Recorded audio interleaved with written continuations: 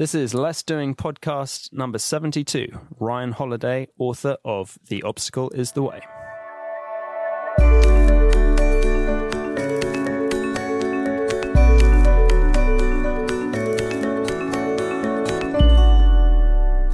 So, hi everyone, and hi Felix. Hi, how you doing?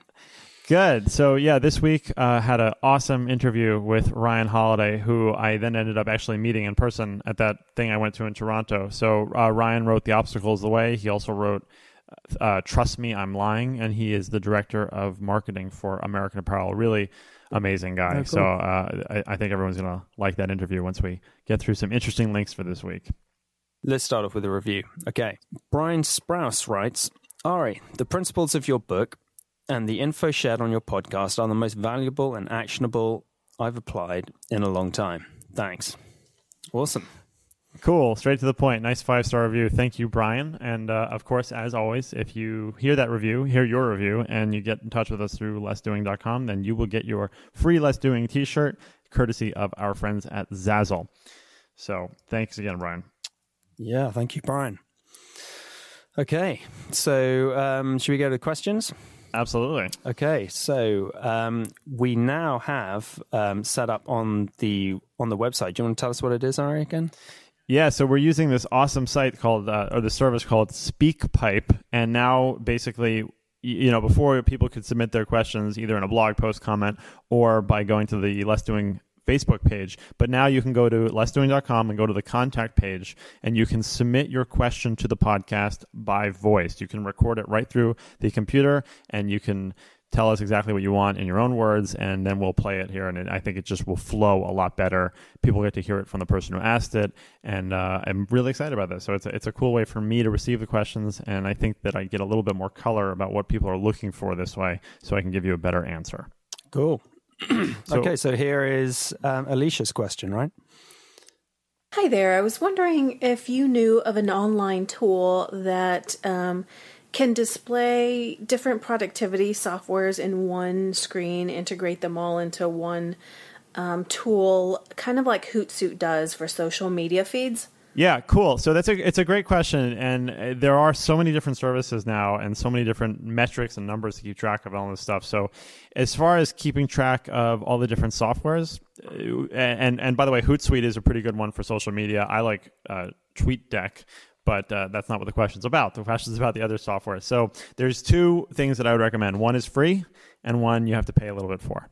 So the first one actually is called Numerous, and it's a iPhone app. And basically it has multiple integrations, including integrations directly with IFTTT and Zapier, and it has a whole bunch of built-in things too. So besides the regular sort of almost mundane stuff, like you could have weather in different cities and countdowns to a certain date, maybe the release of a book or the release of a podcast or the release of a movie if you want, stocks. Basically, it's just a board of numbers. Wow. But using IFTTT and Zapier, you can have it show you how many Twitter followers you have, or how many emails you have in your inbox, or how many LinkedIn connections you have, or mentions you got on Twitter. Wow. Or could you connect it to like Bitly and see how many clicks you've got on something?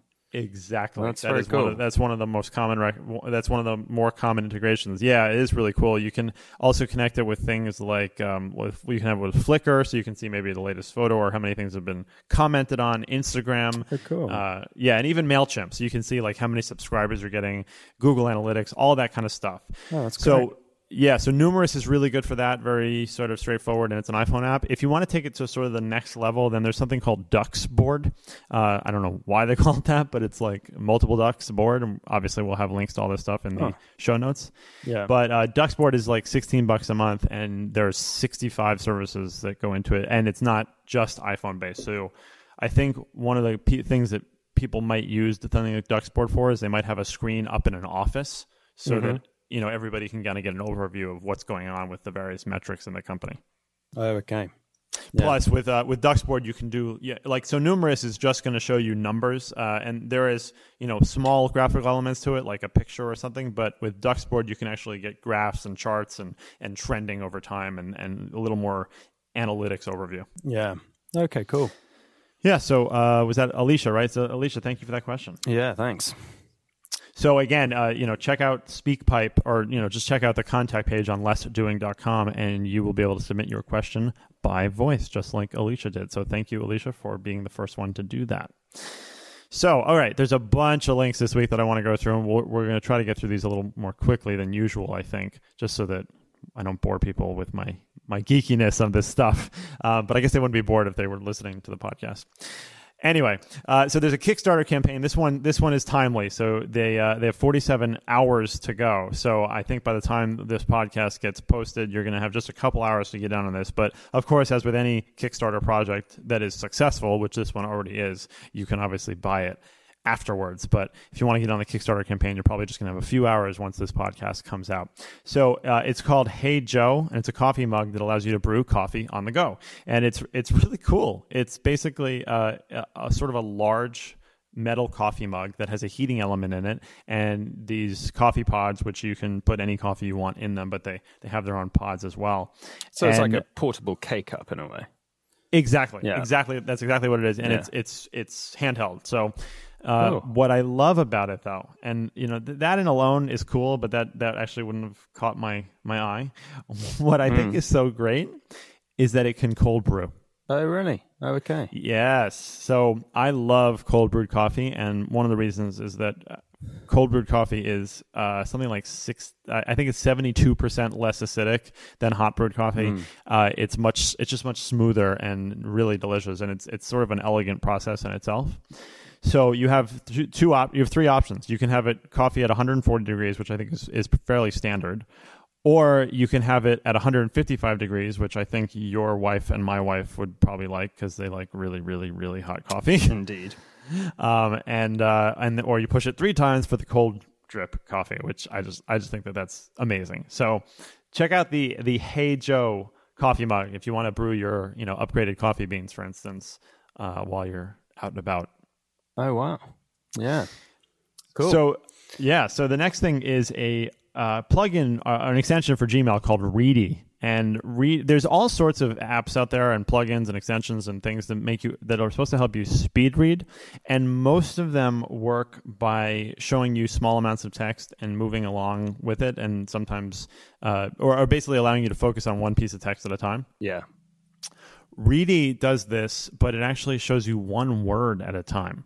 And what I like actually is that, first of all, you can use it on any page anywhere you are in Google Chrome. So you can use it on your email, you can use it on a blog article, whatever it might be. But it shows you one word at a time, and it increases in speed every word. Huh. So it actually should improve your reading speed. And I tried it, and you basically can get up to, I think it said something like 2,000 words per minute is possible. Oh, yeah. Yeah. So if you think about that, 2,000 words per minute. I've got it running right now. I installed the plugin. Oh, good. Yeah. Okay. Well, so you might think that that's crazy. And I started at like 200 words per minute. And by the end of one article, I was effectively reading at 290 words per minute, which is great. And that's, almost a 50% increase in the reading speed that I had. But if you could read 2,000 words in a minute, that's most long form articles, if you think about cool. it. Yeah. When I write a blog post that I think is going to be long, like I'm shooting for 1,000 words. So 2,000 words in a minute is amazing. Wow. So the next thing I want to talk about is there was this great post, or this article that came out of a study in the October issue of the Canadian Journal of Behavioral Science. And basically it was about perfectionism versus productivity. And this is something that I struggle with, and I've not struggle with, but I have to push back against this sometimes, is that as bad as this may sound, sometimes when it comes to my writing and the content that I put out, I try to go for more quantity than quality. And I don't mean to put out bad quality, but what it means is that sometimes I'm not going to take the time to go back and edit and rethink and wait 2 weeks before I post something. To me, sometimes it's more important to get the information out. Mm-hmm. And that's actually sort of the concept behind my human autoresponder idea, where virtual assistants can respond to some of my emails with responses that they craft based on information that I provide.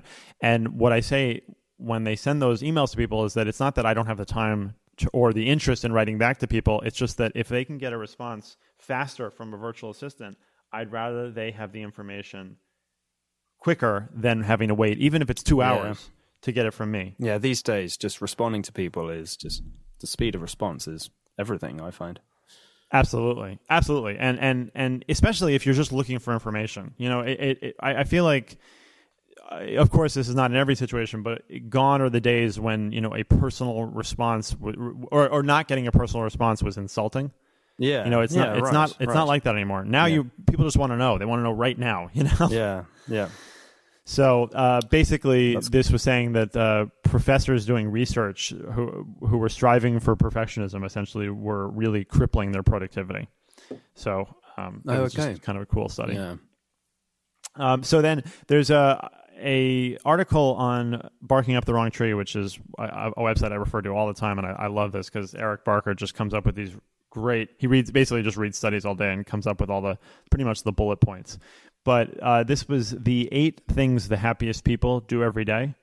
And, of course, there was like a healthy amount of Buddhism in here. Yeah. But I'm not going to give you all 8, but one of them that I liked was that it said that they make physical exercise a weekly or even daily habit. So, Felix, you and I work out once a week. Yeah. And so we're if it hadn't been for that, I can say, I mean, I'm an extremely optimistic person and, pretty happy guy. And I pretty much practice all of those. So, and if it weren't for our workout, we wouldn't be able to include that one. So, yeah. Exactly. So we're completing it. But what they said is that also, and this is the 8th one, which I like too, is that it said the happiest people do have their share of stresses, crises, and even tragedies. They may become just as distressed and emotional in such circumstances as you or I, but their secret weapon is the poise and strength they show in coping in the face of challenge. Absolutely. So it really is. It's not how you get knocked down, but really how you get back up. Yeah. So I really, really enjoyed that. Okay, so then there's a couple offers that I want to tell people about, a couple just announcements, and then a couple other experiments, actually, I want to tell you about. So the first one is that my good friends over at Rich Food, Poor Food, Mira and Jason Calton, the makers of the multivitamin that I recommend, Nutrients, have a special offer for their podcasting friends, and they are offering a free copy of Rich Food, Poor Food.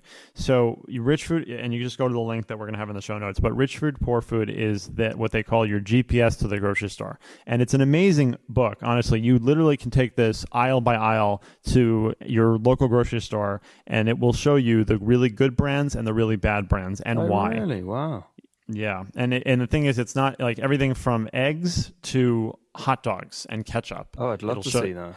Yeah, so it's a really great book, and I have a couple copies here actually, so I will show you, Felix. But this is a really great offer because I think it's a $25 book, and it actually has some bonus offers in the book itself and some coupons and stuff. So you can get the book for free by going to this offer through the end of July.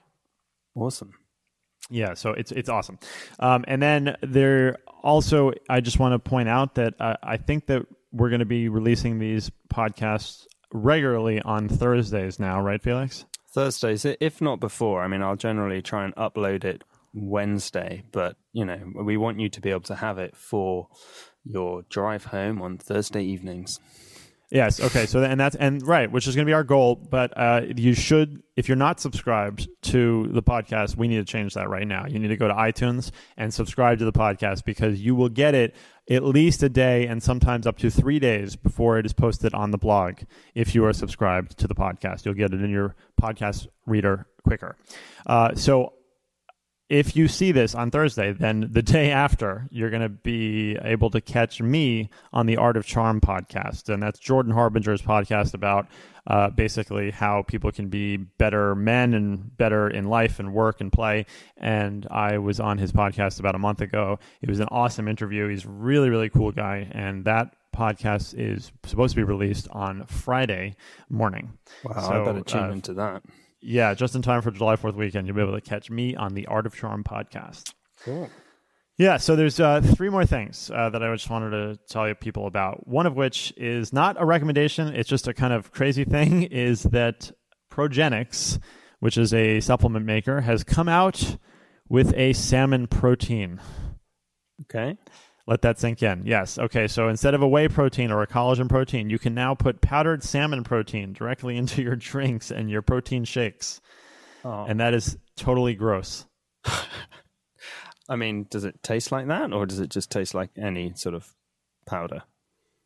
This is my guess. I'm guessing that they're going to say it does not taste like salmon and that it tastes completely like salmon. Oh, right. Now, I love salmon. And I would tell you, I would think you'd be better off putting a piece of salmon in your blender than using a powdered salmon protein. Not to mention the fact that if you're taking a protein shake, you're usually doing it for muscle rebuilding and stuff like that. And there are plenty of studies showing that salmon protein hydrolysate, I think is how it's pronounced, can help with obesity and blood sugar levels and all that stuff. But you're really better off eating the fish itself, I would think. So whey protein is still a much more bioavailable source of protein if you're going to use a protein supplement at all. But there's just something to me that feels like too much futuring of food in a way to have salmon powder put into a drink. Wow. Well, maybe we will see. Maybe, yeah. I'm interested to see how this plays out. Yeah. Well, so every time that Felix and our friends come over to work out, I usually have some sample of something that a company has sent me to try out, and I usually give it to Felix and our friends to check out. But don't worry, Felix, I don't have salmon protein sitting at my desk tonight. So great. Well, yes.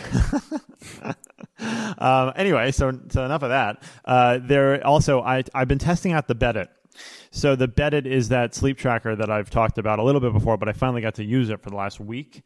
And it's by far the most incredible sleep tracking device I've ever used. And I've used a lot of them. Oh, yeah. So you don't have to wear anything. It goes on your mattress. It sticks on your mattress, and you just lie on top of it over the sheet.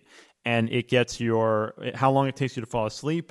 It sees if you wake up and get out of bed at all in the middle of the night. It actually can get your heart rate and breathing rate, which is incredible. Yeah, and using the iPhone microphone, it'll tell you if and how long you snored for. Huh. So, of course, the first night I used this, we had something went crazy, obviously, with the kids' schedules, and I got 2 hours and 47 minutes of sleep. Oh wow! So it's official. That's great. Oh yeah. You can say no. I got less sleep than you.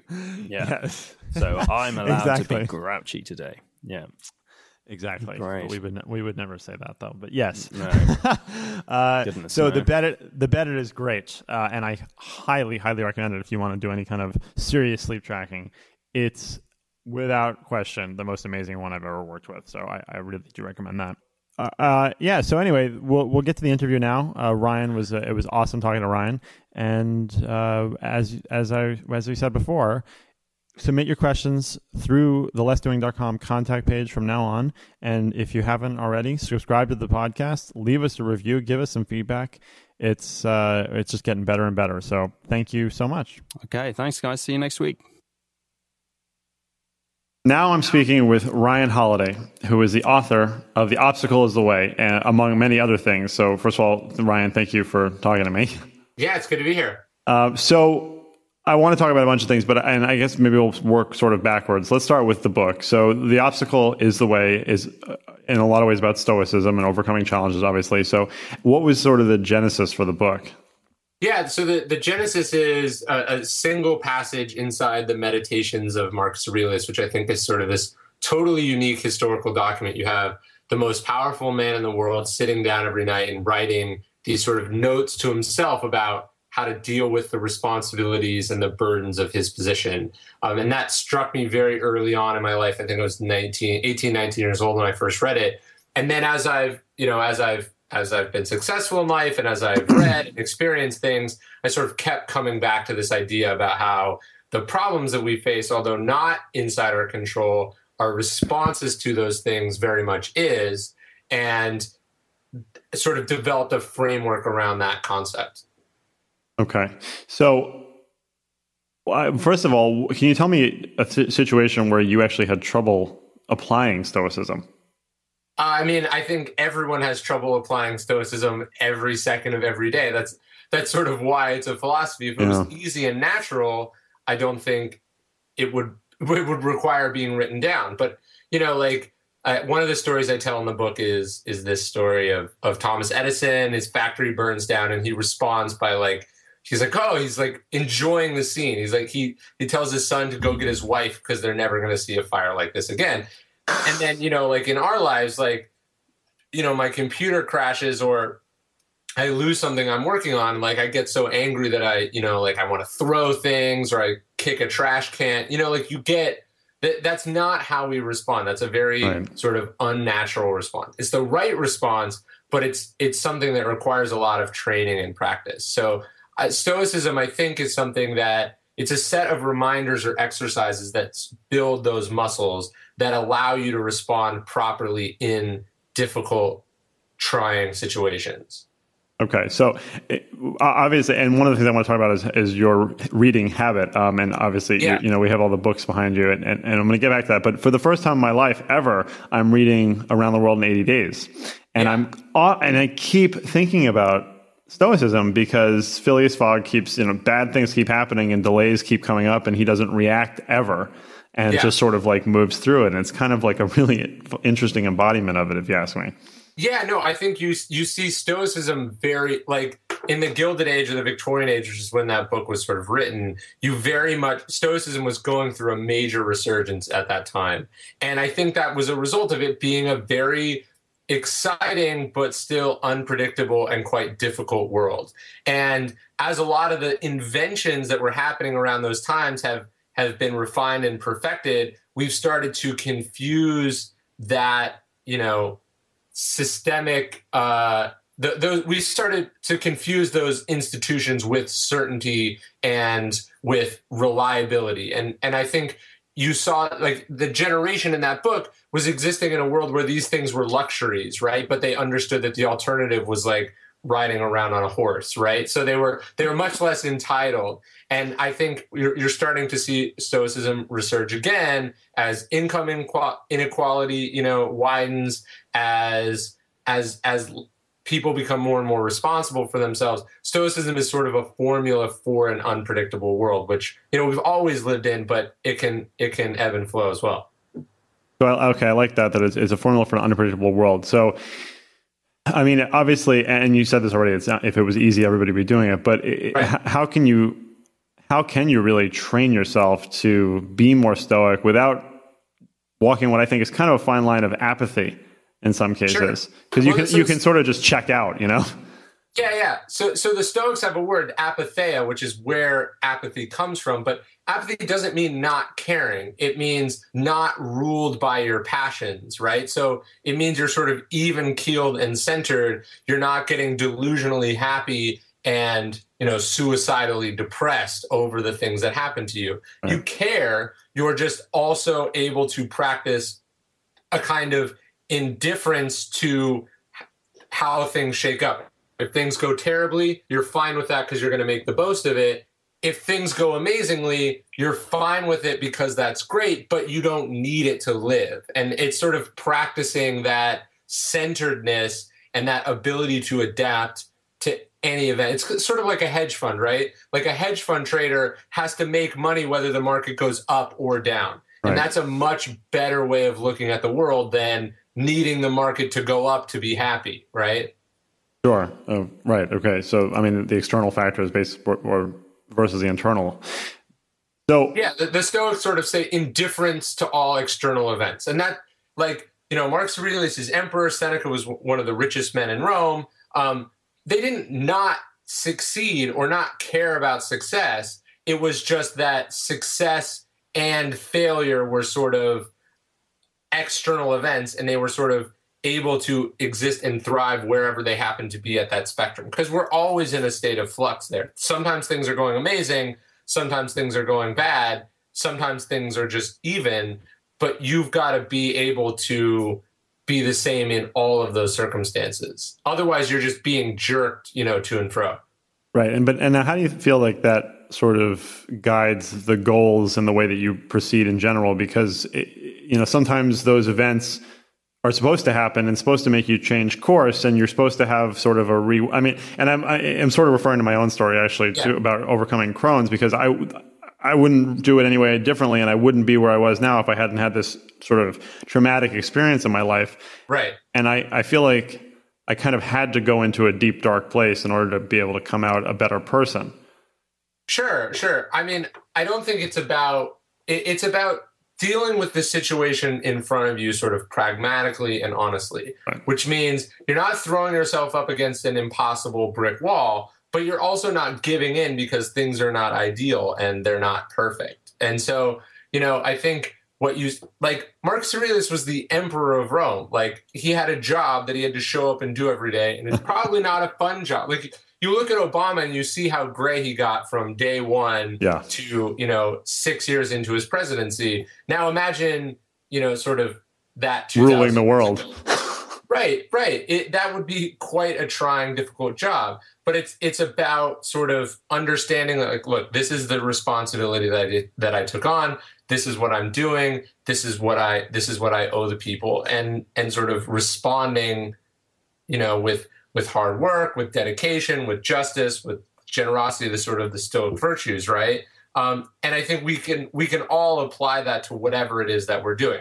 I'm waking up and working on a book, and this, working on a book, it's not fun. Like, writing can be a long, hard slog, but like, you made a commitment, you're working on a project. How can you understand that one day it's going to come easy and feel awesome, the next day it's going to suck, and then maybe it might suck for a week, and then you understand that you're going to get your rhythm back and be able to sort of persevere through that, rather than letting, your understanding of the project and your dedication to it be dependent on how it happens to be going at an individual moment. Right. Yeah. I feel like every parent should understand Stoicism because, and actually I'm making a joke, but I'm being serious too, because like last week, everyone in my house basically was sick and had 103 fevers and stuff. And we actually had to fire our nanny because she wasn't really helping very much. And when I was firing our nanny, I said to her, I was like, because one of the things that was an issue was that she didn't like to be around the kids when they were sick. And I was like, sure. That's kind of the job. I was like, well, I said, as a parent, I don't get to be sick. Like, yes, I have 103 fever. It doesn't matter. There are people whose lives depend on, my wife and I not getting sick basically, or not slowing down at all. So it's particularly relevant, I feel like, in this case. It's like you have a job to do. It doesn't matter what happens. It doesn't matter if somebody hurts themselves or if you have a good day or a bad day. Like you have sort of a baseline.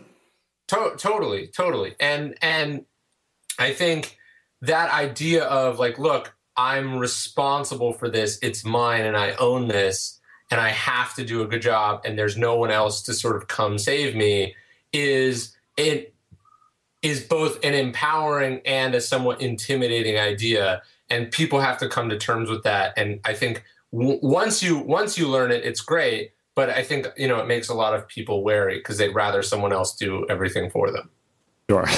So shifting a little bit, how do you find that this sort of plays into your productivity? Because you are clearly a very productive person. You're head of marketing for American Apparel. You're writing a pretty varied kind of writing. I mean, you have, the Trust Me, I'm Lying is a completely different book, obviously, than The Obstacle is the Way. And you're writing for media. I mean, you put out very different kinds of pieces. So how does this play into your productivity?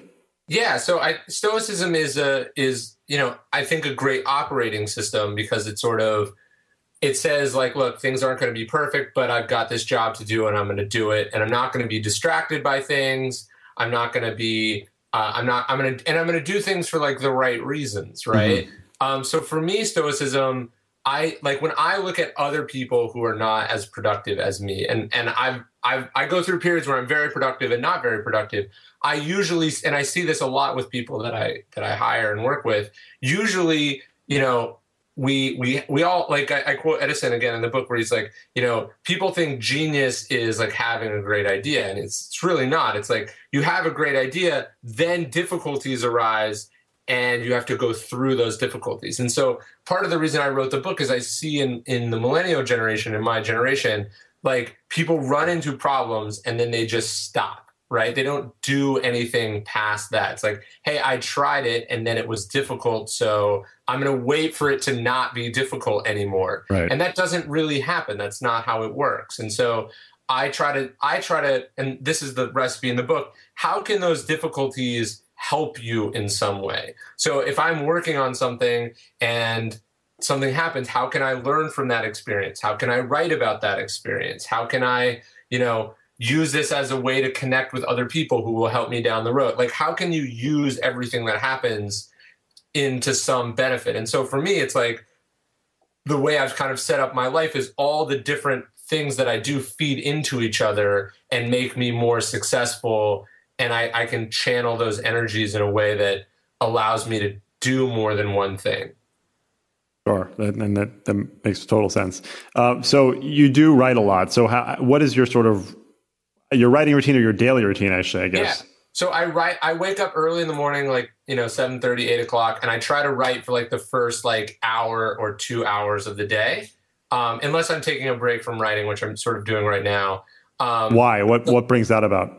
I'm just a little exhausted, and I feel like if you force writing when you don't have something to say, that can be problematic. So I've been writing a lot, and when I say I'm not writing, it's like I'm writing an article every other week instead of something. So it's not like I've quit altogether. But I've been traveling a lot, just sort of getting back in my routine. But I usually write in the mornings. Then in the middle of the day, I do emails, phone calls, stuff like that. I do heavy exercise in the afternoon, and then I go back to work, evening. Then I eat dinner and usually just hang out with my fiance for the rest of the day. Okay. So you're more of a start of the morning or start of the day kind of person then, basically. Yeah. I mean, I think a lot of the research shows that you're most productive in the morning, one, because you sort of just started, but there's usually fewer interruptions in the morning. So obviously you could work late at night, but I find that working at the end of the day means you're exhausted in some way. So I like to sort of start fresh, get it done and out. And then that way, the rest of the day, if let's say I'm working on something writing wise and I'm having trouble with it, if I'm working out later, I might have some sort of creative breakthrough now that I've put the problem that I was facing aside. And it sort of lets you marinate on stuff the rest of the day. That's how I try to do it. Sure. And then how does the American Apparel stuff fit in? And sort of there in the middle, my phone calls, interviews, emails. I work remotely for American Apparel. Mm-hmm. So sort of as long as I'm handling the stuff, it doesn't really matter. Right. Okay.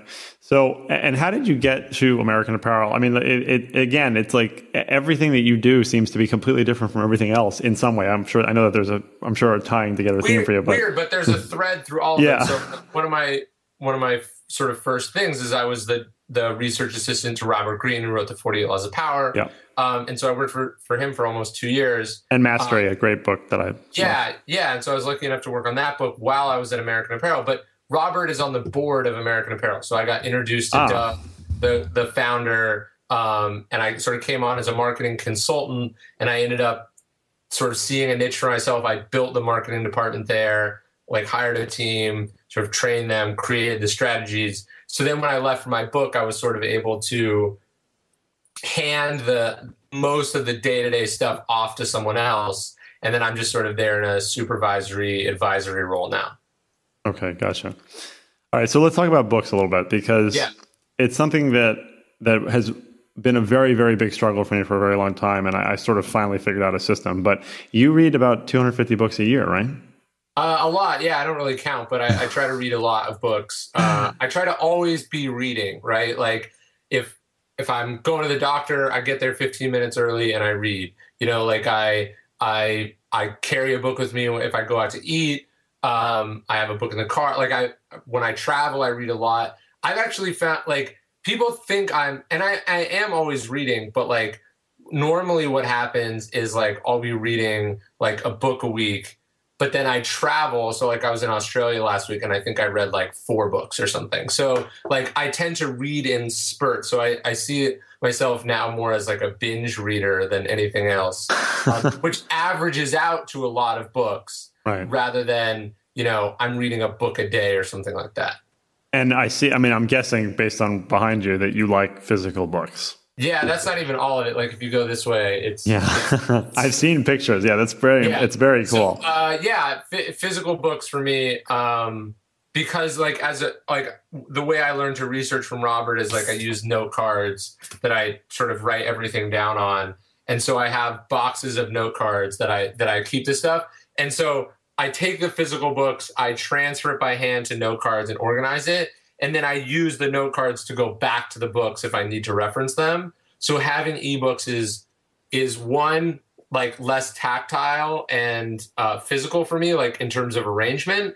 And then two, I find that reading digitally, while it can be easier in a lot of ways, just highlighting something in a Kindle does not create that sort of place in your mind where you remember it deeply and it's there. Well, and that's actually what I'm going to ask you about, because first of all, it's really fascinating to me that you're only 5 years younger than me, but I'm very big in technology. It's interesting to me that you do so much with paper and notebooks and writing things down, but it also, I've heard other interviews with you, and it seems like you have incredible recall for the books that you've read and information from those books. I mean, it's sort of a mix of how like you don't need to memorize something if you know where it is.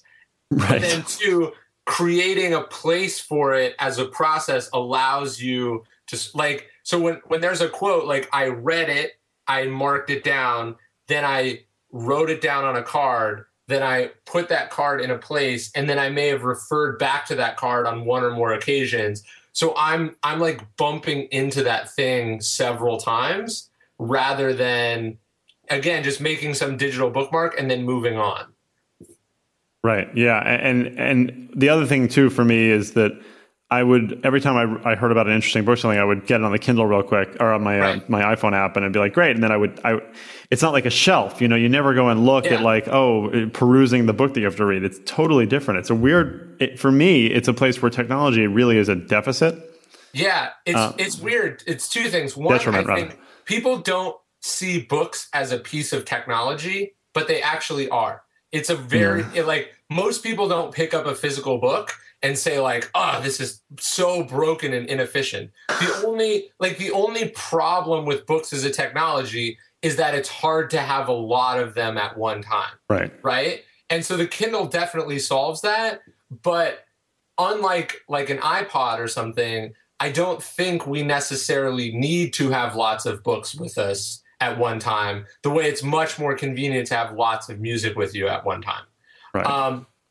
And then two, like last year, so usually I have like an Amazon wish list and I just buy like the next book that I want to read whenever I'm ready. Well, at the end of the year, I was like, oh, like I get to write books off on my taxes. I'm just going to buy all the books that I've wanted for a long time, that I've had on this wish list. And so I bought them, and there's a shelf in my garage where I have all the books. And I've actually found that I've been reading less since I did that, because there's less like excitement about like whatever the next book is, because I just have this endless stack in the garage. And so I probably won't do that again. And I also realized that a big reason that these books were on my wish list and I hadn't read them yet was because I wasn't actually that interested in buying them. So it's like I have this big, shelf of B-side books that I don't really care about in the garage that I paid for that I can't drag myself to read. So it's like, I think being on the shelf matters, but I also think like getting the next thing and sort of having that visible sign of progress is motivational for me. So, well, first of all, do you know Daily Lit?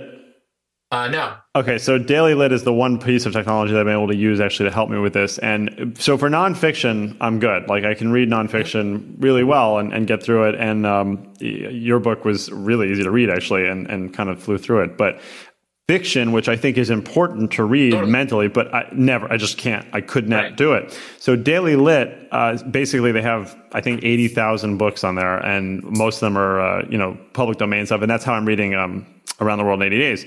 Yeah. Sends you an email every day with between 2 and 5 pages, essentially your choice. And it's amazing, basically. So I've gone 64 days, every day reading a very small passage of the book, and I'm almost done. And it's amazing. It's really amazing because, first of all, I'm never going to be able to justify to myself not spending, the 10 minutes to read that one email, and I just won't delete it from my inbox. And I have inbox zero, and I will not delete that email until I've read it. Interesting. By the way, speaking of Around the World in 80 Days, I read a book recently, and it may have been called Around the World in 80 Days, but it's about Nellie Bly, the female journalist who was the first person to actually go around the world in 80 days. And she did it in the early 1900s, I think. She met Jules Verne on the trip, but it's really, really interesting. She was a famous newspaper correspondent. She's the one who she pretended she was insane, and she got committed to a mental the terrible mental institution in New York City. It's really, really interesting. And actually, two female journalists at the same time attempted to beat the record. One of them did it in 83 days, and one of them did it in 79 days or something like that. But it's really interesting. Oh, yeah. No, that's very cool. So how do you sort of choose what you want to read, and what is that mixture of sort of fiction, nonfiction? Yeah, so I have an Amazon wish list that I check out. Obviously, I have this stupid shelf in my garage. But I usually try to read a book. I try to sort of connect the books by reading one thing and then try to read something related to that thing. Okay. But it all depends. Obviously, when I was researching the Stoicism book, I was reading books more or less around the same sort of themes, things that I thought would fill holes in the project that I was working on. But then also understanding that when you read, random stuff, I open Trust Me, I'm Lying with a quote from Ender's Game, which I never read until I was probably 80% done with Trust Me, I'm Lying. And I read this quote and I was like, oh, wow, this is perfect. This is exactly what I'm talking about. How can I put this in the book? So I sort of see it as you have this framework or this thing that you're studying, and then how can you introduce serendipity into that system by pursuing random unrelated things that you're interested in? And then when you're really zeroed in on an idea, you can see connections to that idea in just about anything.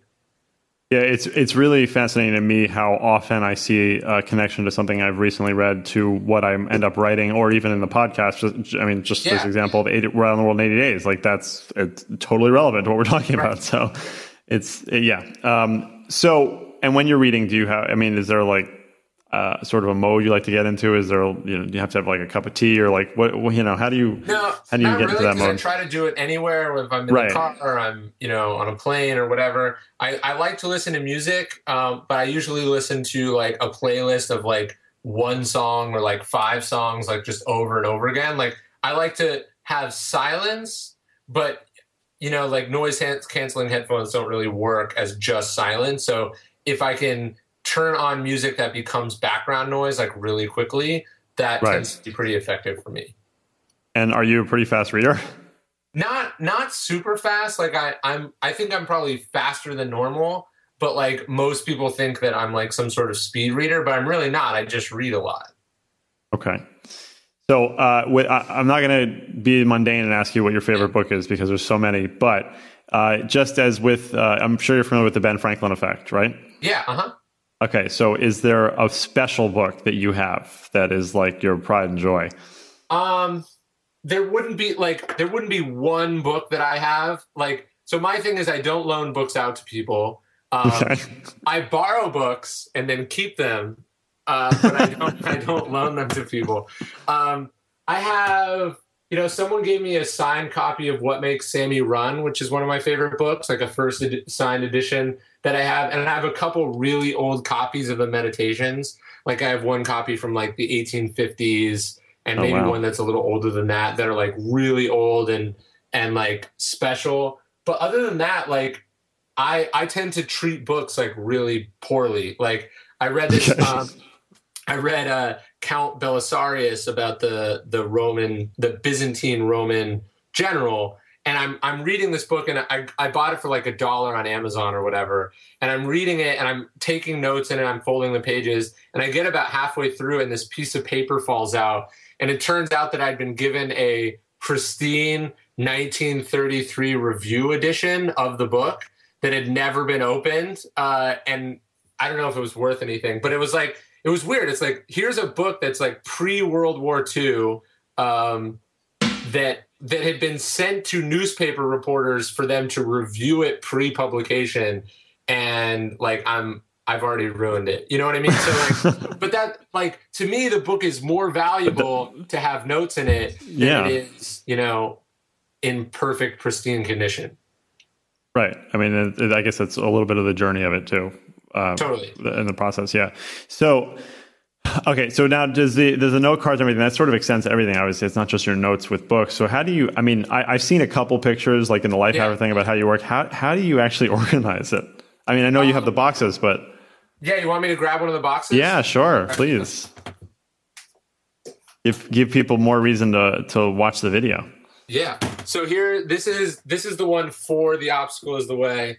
So it says The Obstacle is the Way on it. And then, so this is actually a thing that's supposed to hold like photos. Okay. But basically, if you remember, so the book is an intro, a conclusion, and then 3 parts. So each one of the parts has 2 sections, but basically, like, these are the note cards from part 1. Okay. So each section has, like, each hold it up a little bit higher. Yeah. So each section, or actually, yeah. So like, here is all the different chapters that are in part 1, and then each one of those parts has a file folder. Like, so here's part 2, and you can see on there what they say. So this one says persistence. This one says pragmatism. Each one of the tabs is all the cards that I would need for that specific section. So like, I have a section in the will part on the art of acquiescence, which is all these note cards, which you can see. So when I was writing that section, I just took these cards with me where I was writing, or if I was writing at home, obviously I just took them out. But I would just travel around with those cards and take out. It has all the pieces that I need to write those chapters. And see, this is amazing to me because, and actually it illustrates something important to me and my audience in general, which is that I have methodologies that I teach people and frameworks that I like people to use to do this stuff. And personally, I could never do it that way because it just wouldn't work for me. But what I'm always telling people is that if you have a system that works, no matter how archaic or different it may seem, please stick with that system. And this system is clearly working really, really well for you because it's just so the information that you put out is obviously very well researched and organized. I would be afraid of losing stuff. Yeah. So I learned this from Robert Greene, and this is sort of my version of that system. It's very similar. I obviously, like, if you look at his note cards, they're like covered in text. Like mine tend to be like just a couple words. Right. So mine's more like reference oriented, where his is more sort of totally self-sufficient. But then, I'm petrified about losing it. So I have it in the other room. I bought like this scanner, and I'm going to scan all the cards and have like a digital archive of them. Right now, I keep them in a fireproof safe in my garage when I'm not at home. You should use the LiveScribe pen. Have you seen that? No. The LiveScribe, it connects with Evernote, it connects with a whole bunch of things, but basically it's a normal pen. It's a little thicker, but you write with it as normal, and it records whatever you're writing digitally. Yes. I'm writing this down. So you could kill 2 birds with 1 stone that way, the LiveScribe. Yeah, and I'm putting it on a note card. Well, thank you. Yeah. Okay, so last question here, which I know you've answered before, but I always love these, is what are your top 3 personal tips for being more effective? I think commitments are very important to being effective, like public commitments in some way. Like if you're just like, oh, I'm doing this, that's very different than, or even just talking about doing it, than like part of the reason that I work with traditional publishers, it's not a major part, but it's a big part. If you sign a contract for a book, you have to deliver that book at a date, and you've already taken the money for it. So like what I see with self-published authors all the time is like the release date's always getting pushed back because they have that luxury. So I think that's important. I think physical exercise is very important, like strenuous physical exercise, because it's a metaphor for hard work. and success. And it can also be a way to sort of create momentum that you put back in your work. I don't know what the last one would be. I think sleep is important and underrated. So maybe I would say exercise, sleep, and and commitments. Unalterable commitments to deadlines. I think that's really good. I like all of those, but I have to push you a little bit more though on the sleep one. So obviously sleep is important, but what is your sort of sleep philosophy? I mean, it's not like some science or whatever. I don't use any of those devices. I just actually sleep like at least 7 to 8 hours every night. Oh, okay. And I don't I'm not I've never pulled an all-nighter in my life because I plan and I just don't let that happen. You know what I mean? Like, I think people tend to see sleep as being this like reserve that they can draw from. It's like, hey, I procrastinated, so now I have to stay up late to work on this project. Like, I don't do that. Like, sleep is a thing that I do every day, and it's not negotiable. You know what I mean? That's sort of my approach to it. Okay. Well, that's great. Those are really great tips. And Ryan, we're going to have links in the show notes and everything, but what is the best place for people to find out more about you and the book and everything? Yeah, so the book is The Obstacle is the Way. It's for sale everywhere. I think it's like $3.99 on Amazon right now, which is cool. My website's ryanholiday.net, and I'm Ryan Holiday on Twitter. Okay, great. Well, thank you so much. It was really great talking to you. Yeah, awesome. This was fun.